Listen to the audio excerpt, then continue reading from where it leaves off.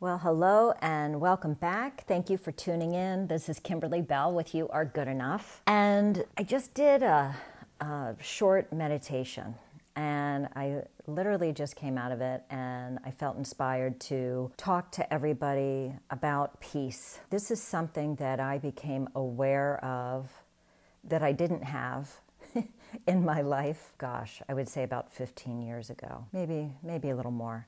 Doesn't matter. It was one of those moments where, and maybe you listening can identify with us, where everything in my life it felt unpeaceful. And I just became feeling exhausted and feeling like every area of my life was effort. My relationship was effort. My children, maybe parenting or health things, dealing with kids was effort.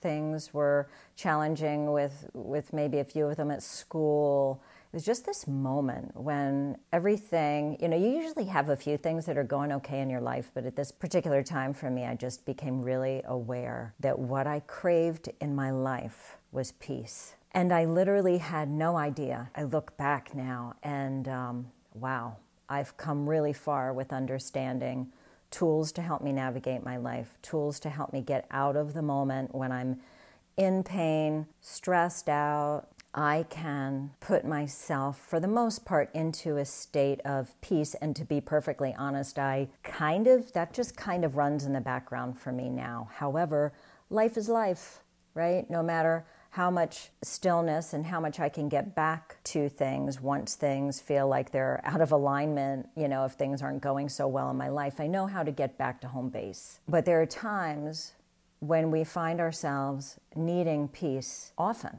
I think. So I guess I want to offer a few things. The only way that we can have peace in our lives is to realize that we don't have it. I think we need an awareness around it. And then I guess the next question is, okay, well, what can I do to begin to invite this into my life? And in order to have peace, we need to make a space for it. And I say this all the time. In order to have something in our lives, we have to commit to ourselves and show the universe that, hey, you know what? This is what I really want in my life right now. And it's the same for peace. So if I want peace, and, I'm going to use an example of the life I had, I was burning the candle at both ends. Literally from the moment, if I slept that night, that's a big if I slept that night, I was going constantly from the time my feet hit the ground to about 9, 10 o'clock that night. And then I would go to bed and do it all over again. And it literally felt like I had no downtime. I was always, I had to do everything perfectly. I had to get the whole list completed.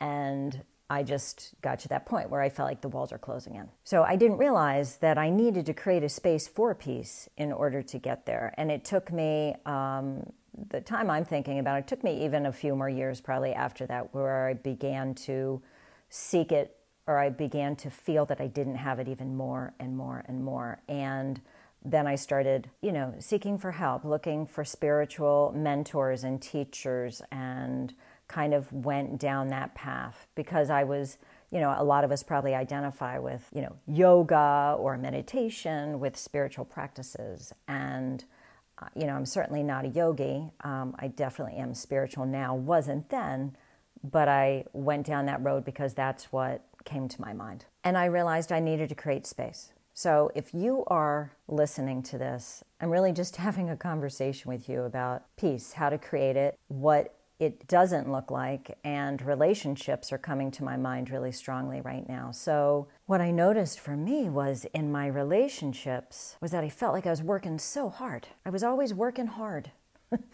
I was working hard in every area of the relationship. I felt like I was working hard to have a situation so that I could have a date, in my relationship at that time with that person. We couldn't seem to have communication without this rigidness, and it seemed like things were stunted. It wasn't an even exchange of energy.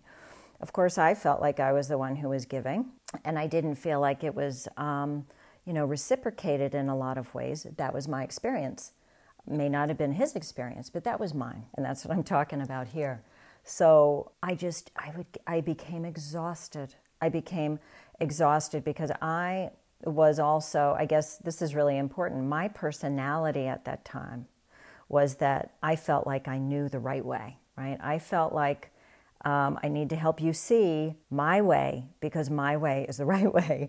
Even though I wasn't coming out and saying these things, that's honestly the position in my mind where I was. And then I started to become aware the more I couldn't take it anymore of having all this dis-ease in my life and this lack of peacefulness. I would be in a conversation with my partner at the time and I would realize, Kim, here you are again. You're trying to convince him to see it your way. And in that moment, I was able to catch myself and literally make a change to give the fight up, the fight for trying to convince someone to see it the way that I saw it. And that was profound for me because in that moment, I chose more peace for myself within that relationship.